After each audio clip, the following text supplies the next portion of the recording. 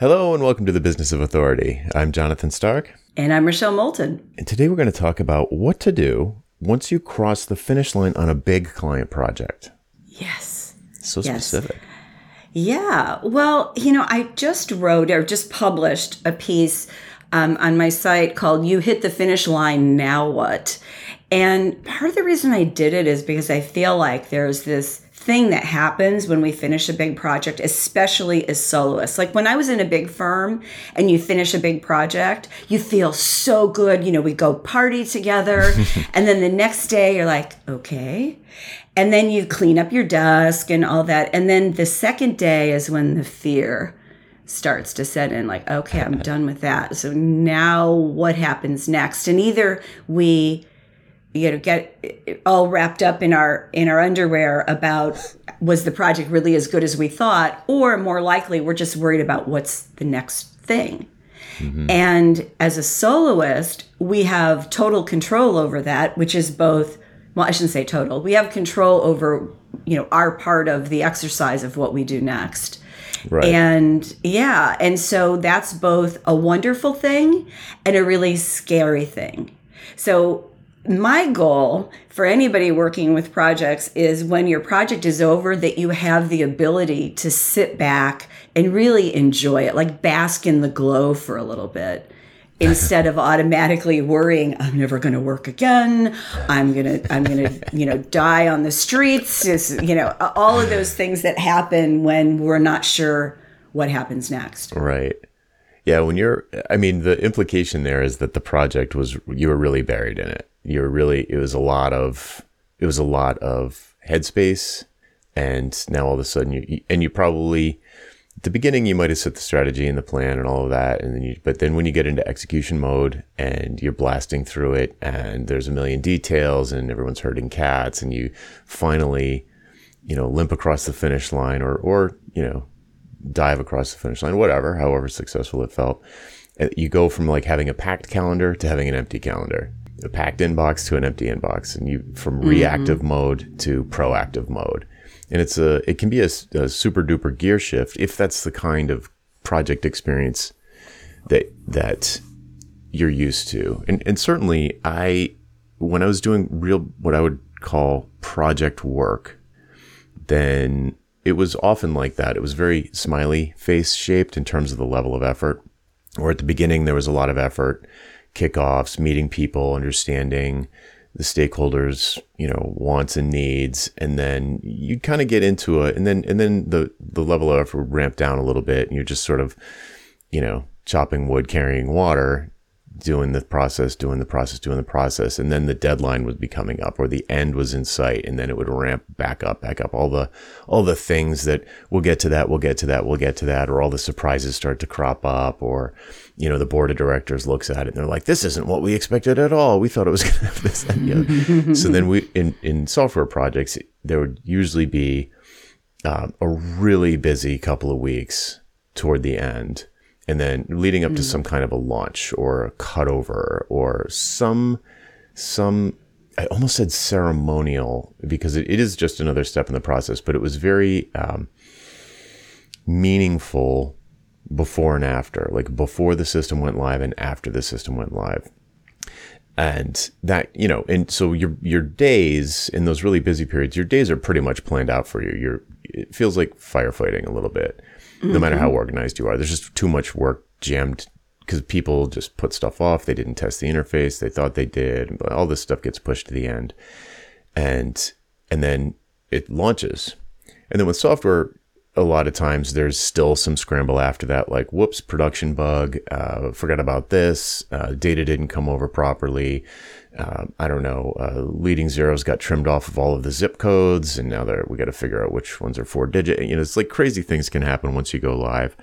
So in my mind, I'm picturing like this sort of like beginning of the project starts medium intensity, it drops down, it stays down, it scoops way up to high intensity, and then it sort of tails it, and then there's like this sloping downward curve to where the project actually ends. And maybe this is just software, but for me, it was pretty much always like that, where the project didn't, like it had that launch sort of ceremonial milestone moment, but it wasn't really over yet. It was like, especially with me getting paid in advance and not at the end. Because, if you get paid at the end, when the project's done, when the check clears.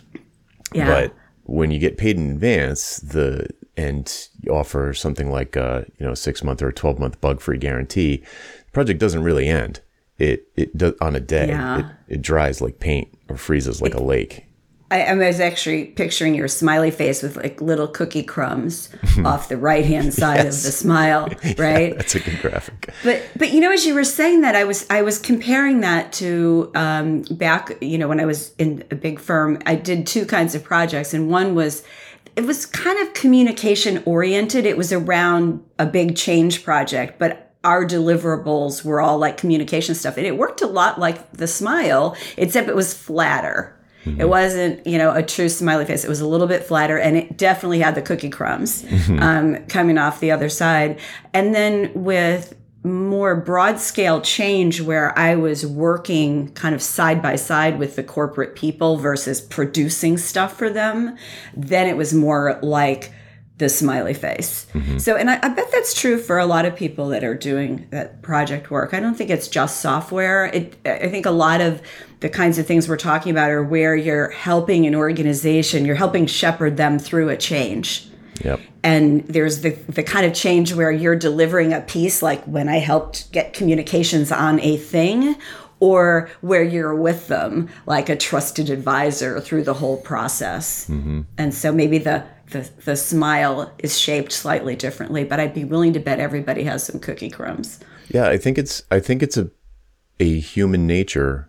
I think the source of it is human nature, and therefore it's probably pretty common, because it's like, if it's a true project the way I define it, then it's collaborative, and there are probably multiple people on the client side who have a regular job in addition to this project. So they put things off and they procrastinate, and then everything gets pushed to the end. So, I mean, there's excitement at the beginning, so there's a flurry of effort, and then it gets boring in the middle, and so there's less effort, and then all the stuff that didn't get done when it should have gets pushed to the end. And so, and good project managers can try and mitigate that somewhat, but I think it is human nature, and therefore it's probably very common. So for me, when you had this idea for the episode, the first thing for me was like, when you cross the finish line, there's a skill or a talent to winding the project down, because it's not actually done yet, at least for me. And that would be, for just to use myself as an example, it was like any big bug fixes. There was almost always, there was always something that got missed. Whether it was my fault or the client's fault or whatever, something didn't get tested, or there's a corner case or something always happened. There's almost always a big bug. There's definitely a little bug, and lots of little bugs or tweaks or whatever. When the car's actually on the highway, it's different than on the test track. So, okay, so things happen, and I would be prepared for that. It'd be like, I would block out a week or whatever and just be like, I'm just going to be available in case, they have to break glass in case of emergency, highly responsive. But the cookie crumbs, there's like, let's say there's 10 the first week, and then there's 5 the next week, and then there's 2 the next week. The half-life is very short. Yeah. Because they want to get back to work. They want to start to benefit from this thing. They're not interested in dragging this out. It's not a pleasing experience for the client. They want it over with. So so those things die off very quickly. And then maybe 4 months later, there's a quarterly report that they ran that didn't work right. And it's like, oh, okay, I'll fix that. No problem. But winding down the project and starting to transition, I would do it kind of not subtly, but it wasn't like, okay, we launched, I'll see ya. Thanks. Bye. Don't contact me again unless you want to spin up a new project. But I would start to use language that was like, now that we've crossed the finish line, or at some point, it would feel like it was done. So there's the day that it went live, and then there was the point at which it's like, and I would say something like, well, it seems like the paint's dry. maybe we could do a postmortem or wrap up, a final handoff, and I'd schedule some kind of a meeting where we would perhaps talk about, depending on the project, but there might be some kind of ongoing support. Usually not, but sometimes. So we might talk about, possible new engagement, support or maintenance. I didn't usually do that, but people do that. Mm-hmm. Yeah. Where that meeting, which is probably, it could be anywhere from 3 to 6 weeks after the big moment of launch. There's like this, hey, could we just touch base? It seems like everything's running smoothly, and do a postmortem. And then in there, I would be looking for a compliment. So I'd be sort of hoping that they're happy. Hopefully I know whether or not they're happy, but if I'm not sure, then I'd kind of be prying or looking for them to say something like, well, this was amazing, this was better than we expected, or something. Mm-hmm. And then either in the moment, if I was really on my game, or after the fact, I would follow up immediately after the meeting with an email and said, hey, you mentioned da-da-da-da, that's like super nice. Would it be okay if I quoted you on my website, or something to the effect of getting a testimonial from the client once I was, once I had an idea of how satisfied they were, how delighted they were. And that's usually very natural, very organic. If you do it, right after they said something spontaneously. Maybe I even would say like, oh, I'm not sure if I caught this right in my notes, but I think you said this. Is that something that I could post on my website, or is there something about it that I should fix before I do that? And then hopefully you get a yes. And if I did get a yes, I would do that. I'd say, oh, that's so great. This is fabulous. Here it is on my website. If there's anything about it that you want changed, a different photo or something like that, then just let me know. And, P.S., do you know anybody that, might at another company or something? Do you have any colleagues that you think might benefit from an engagement like this? So ask for a referral. Well, and the other thing I want to point out is you kind of naturally went to a postmortem. And I think this is one of the things that people get frustrated with sometimes, where they've worked on a project and they feel like it's over, but the client keeps asking them questions.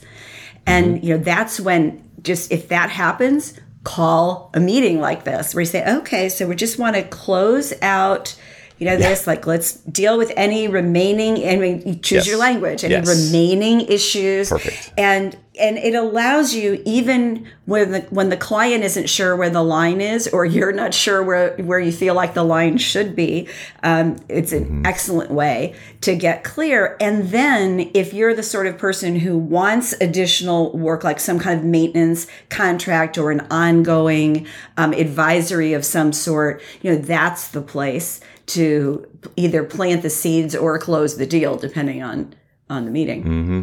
Yes, there's a thing that I've noticed in these projects where this actually is a good sign when the client is kind of clingy at the end, because it means that they really trust you. They've come to depend on you. You are their security blanket. Maybe that's a bad sign. Maybe Peter Block, or in what's that book? Flawless Consulting. Maybe he would say that was something that I should work on. But I found that people really came to depend on my advice about the thing. But once the project's over, that advice, the value of that advice goes way down. But they're just in the habit of checking in with me, and in the language that you just shared is perfect. It's like, okay, just to close this out and just remind them that you're not an employee. You're not going to be working with them forever. This was a finite project that is now either over or just about over. And it's time to either part ways or, come up with some new way for moving forward. Maybe they switch into an advisory retainer or something like that. If they're really like, no, I need to have you on speed dial for other things or for whatever. Well, if there's still value there, I'd be willing to have that conversation. Yeah, I think 2 words come to mind, and those are genius zone. So, like, I'm not the kind of person that if I were a software person, I would not want a maintenance contract. Agreed. Because I'm not interested. I don't like doing it. I don't want those calls. I don't want to sell a maintenance contract. I'd be happy to refer them to somebody. So that's the other piece. This is the other reason really why I wrote that post, is that you want to not do things out of fear. You want to do them because you've got a great relationship with this client. The work that you're doing is valuable, even if it's less valuable than the project you just did. If it's still in your genius zone, you'll like the client, sell them the project, right? Do the work. But just remember, you don't have to do the things that are not in your genius zone, nor do you have to pitch everything. It's, just allow yourself that little quiet interlude before you just go, yeah, let's do the next thing. Yeah, that's a good line to keep in mind. If maintenance is not your business model, it's not your genius zone, then having someone to refer them to, or saying like, oh, I don't do maintenance on software or whatever, or I don't do ongoing maintenance, but I do know some people that I think are really good that I'd be happy to introduce you to. So giving them some option and not just being like, nope, sorry, hand in the face. But I will point out that I work with a non-trivial number of software developers whose business model is getting people on recurring maintenance contracts, and the project is almost a loss leader. So it's perfectly fine to do that if that's your thing. But that's the thing, because there's a lot of people who would love to do that because it's recurring revenue. Right. You can grow a business with relatively low risk. There's all sorts of good reasons, but not if it's not in your genius zone. Right. Just because you're like, oh, it's easy. I like these. Oh, I really like these people. I don't want to lose touch with, like, you're clinging onto them. Yes. That happens. It's like, geez, I'm like friends with these people. I loved having conversations with them every week or every day. It's like, it's kind of a bummer. It feels like a breakup almost. It can. Oh, but it does. Yeah. It does. That's why I always found the ends of projects were like, there were two emotions that I would have. One was, oh my God, we did this. I'm so happy. I mean, I used to write poetry, like bad poetry. I don't mean like Yeats, but I would write these like funny things, and it would be part of the closeout party. And we would do it like as a rap or something. And I would, a rap. You said a rap. Well, yeah, I did. Bad Poet Society. Well, because I can't sing. So, although one time. But you can rap. I hired somebody to sing it, so I can't rap. Bad. Sorry. Okay. Bad rap. Spoken word. Let's call it spoken word. Okay. Maybe that's a better way to say it. But one time I hired somebody to sing it, like a singing telegram, to do it. But my point was, we did these huge projects. I did a lot of spin-offs and mergers, and you were with these people 24/7, like you couldn't get them out of your head. So and I enjoyed them for the most part. And there were a couple that weren't as fun, but really most of them I just really enjoyed. So there was that piece.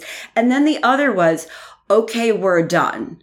Like, I don't want to do that. I want to go to the next thing. And so it was those conflicting emotions. And when I was an employee, of a big firm, I was not really worried about losing my job because I would sell my own projects. But if I hadn't, if I was relying on being, a replaceable part of another team, then the other emotion I might feel was, oh, I'm on the bench. I wonder if they're going to lay me off. I wonder if they're going to fire me. I wonder what my numbers are going to look like. Maybe they'll keep me, but my bonus is going to suck. So, you do all those things. And when you're a soloist, you're managing all of this stuff for yourself. Mm-hmm. Well, so that brings me to the first thing I wrote down on my list, which is after you cross the finish line, the real finish line on a project, and it's really wound down, the obvious thing to do is to go to your waiting list of clients who've been wanting to work with you for, the last 6 months, and you reach out to the ones that you'd like to work with. You say, I finally finished that project I told you about. And if you're still looking for someone, we can work on, we can set up a meeting and see if there's a fit. You're all doing that, right? You have a waiting list of clients who want to work with you, right? Right? Yeah. So this takes a lot of the fear away. If during your client projects, and I know this is hard, and I didn't do a great job of it before I sort of understood the importance of marketing your business,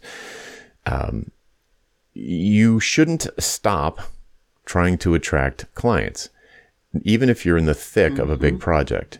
And that sounds crazy to people that are working 50, 60, 70 hours a week on a whale client project.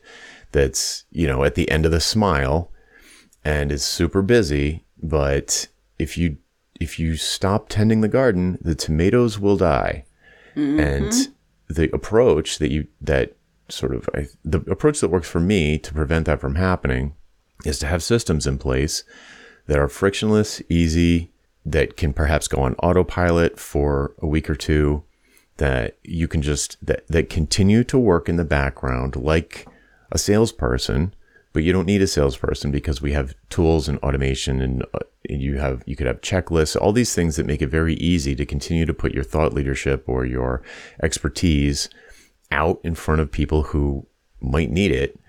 And you should continue, there should be no dip in the number of leads that you're fielding when you're at the end of a big client project. Like you should be steady. It should be constant. So this is sort of like, I hear people going, what? I know, but I don't have that. What do I do? Yes. See the previous 300 episodes. So, yeah. I mean, I know it sounds crazy. It would have sounded crazy to me, I suppose, at a certain point. But I'll tell you, when I was really doing this kind of work, project work with clients, before I started doing a lot of advisory retainers, I was spoiled for leads because it was the early days of the internet and lots of people needed the stuff I was doing. So it was like, there was a lot of demand and not enough supply. So it was pretty easy, but then it got a little more competitive, and I would write books and speak. And I didn't realize I was marketing myself. I thought I was just writing books and speaking, but it functioned as marketing. And as soon as I stopped speaking, after the second kid was born, I didn't want to fly around anymore. As soon as I stopped speaking, it was, I don't know, almost instantaneous that my leads dropped off. I didn't notice it at first because I still had a lot of ongoing projects and clients and stuff. But one day I was like, I haven't gotten a lead in a while. And then it was like, then those projects started wrapping up. And then it was just like, I don't have any leads.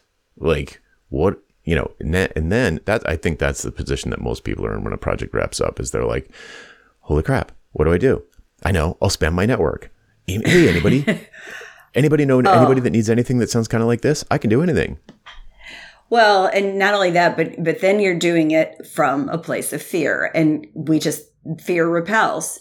And so, I know we've said it a million times, but it really is about having a very, very simple system that you follow no matter what else is going on. Yep. Right? Like short of catastrophe. Yep. You're busy on a project. You're going to be busy on a project. So, maybe you do, if you're doing blogging or you're doing, emails, then you do a week ahead or 3 weeks ahead. If you're doing podcasts, like we missed our last one, you do a couple ahead of time and you have them kind of in the tank, ready to pull out and go. But these are all things that professionals do. And most of us don't start that way when we first start our soloist business, but we learn pretty fast after the first year that some form of this is required, so you don't have that feast and famine, or you have a little bit of when I say feast and famine, to me that's like high points and super low points. You just smooth out that. So you still have some rolling waves, that's just, if you're doing project work, that's just the nature of the beast, but you're not in this, this deer in the headlights, oh my God, what do I do next place. Right.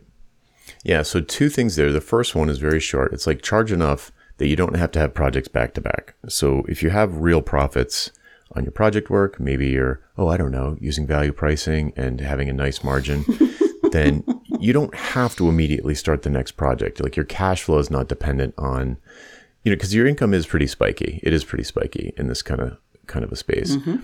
So you want to have enough socked away that you can not be desperate. The other thing is if you were going to go on vacation, let's say you have a weekly podcast or a mailing list or whatever it is, whatever your system, your marketing system, your sharing system, your publishing system, whatever it is, social media, whatever. If you were going to go on vacation for a week to, deepest, darkest Peru, like Paddington Bear, if you were going to go away offline for a week, you would probably schedule a bunch of stuff in advance.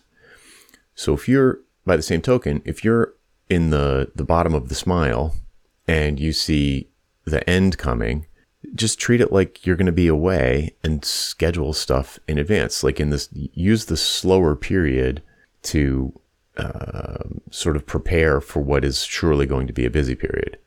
And even if the busy period is farther away than you thought, it doesn't matter because you've sort of stockpiled your content that you're going to share. It's super predictable. I mean, you might not know the exact date that it's going to get busy or the exact date that something's going to launch or whatever, but have something in reserve. Like last week we couldn't record for scheduling reasons, but we had plenty of material to go through and be like, pull something out and publish it. So that's an approach. One time I went on a 10-day no internet retreat, and I just took 10 of my sort of best of emails and scheduled them in advance and said, hey, I'm going to be offline for 10 days, but here's some of the best, the most well-received articles I've written in the last year. I'll see you on date when I get back.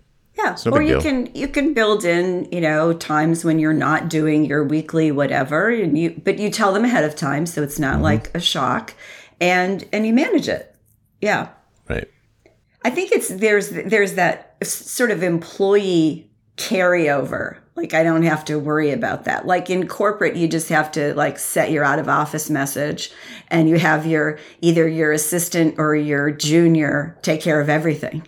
Right. It's totally different. You can actually go on vacation.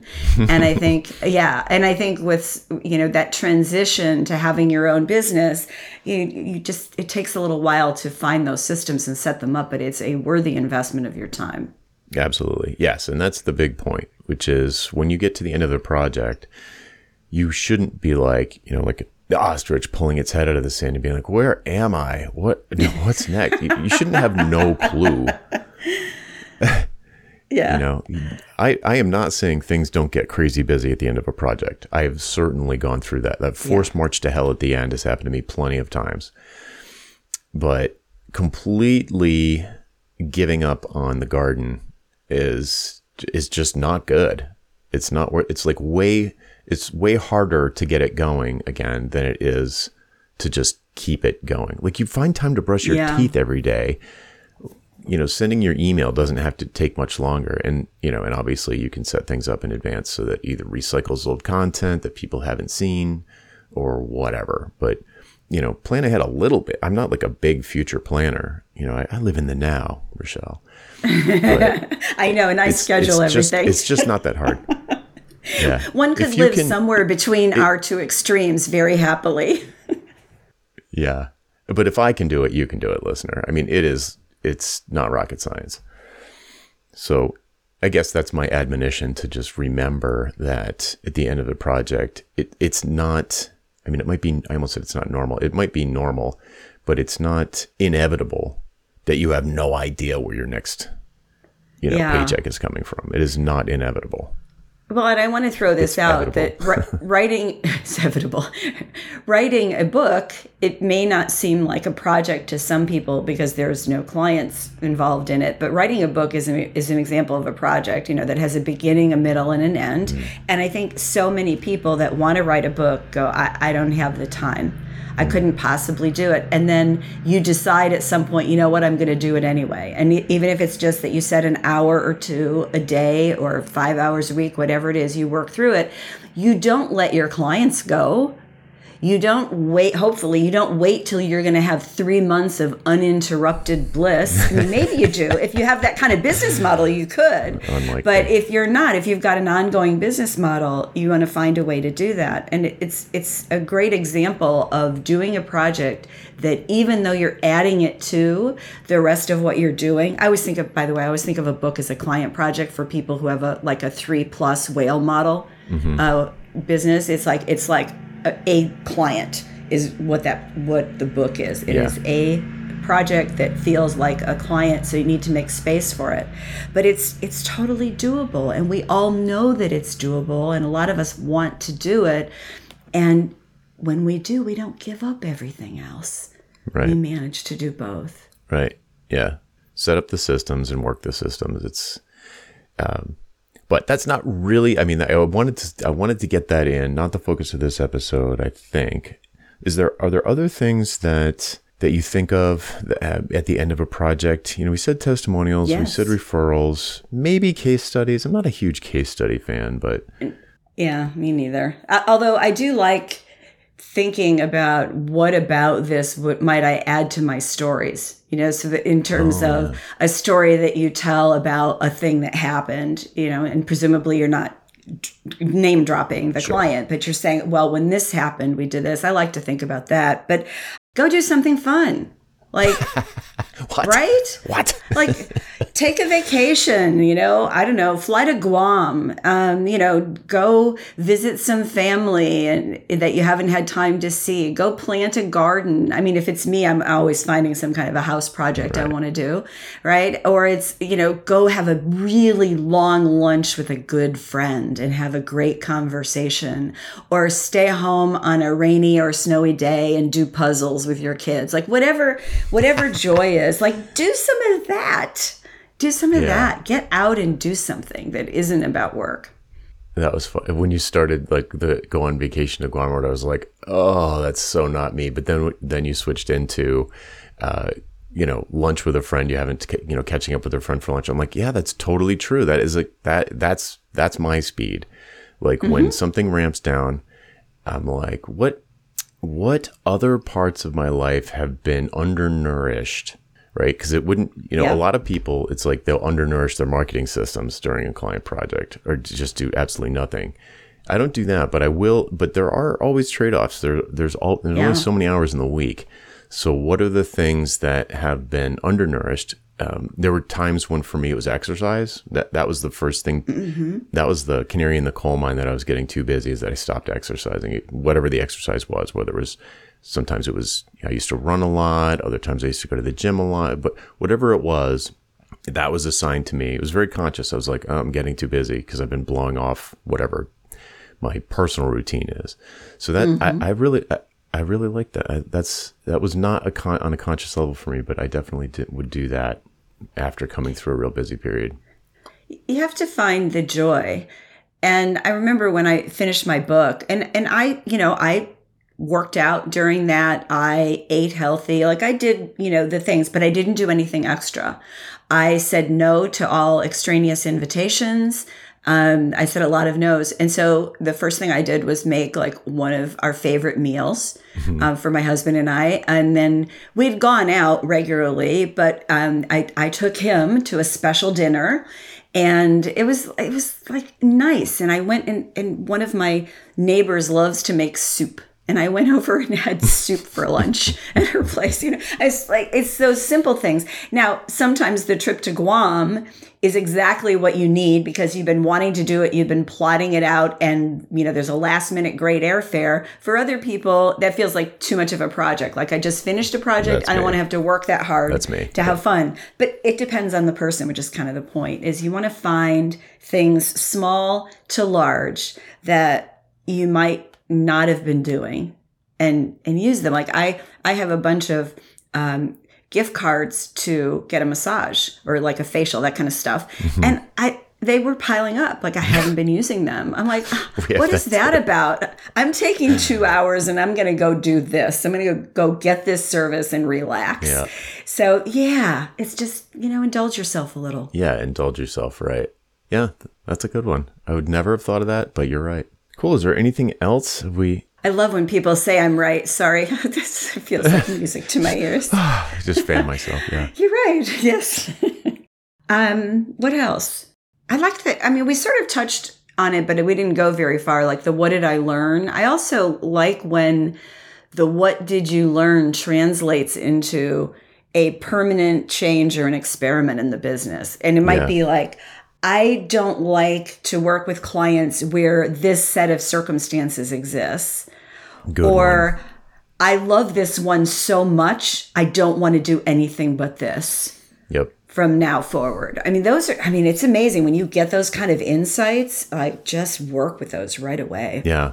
So one thing so it's kind of like, what could I have done better? There's always something that you could have done better. It's like, that one meeting, I really, let my emotions get the better of me, or whatever the thing is.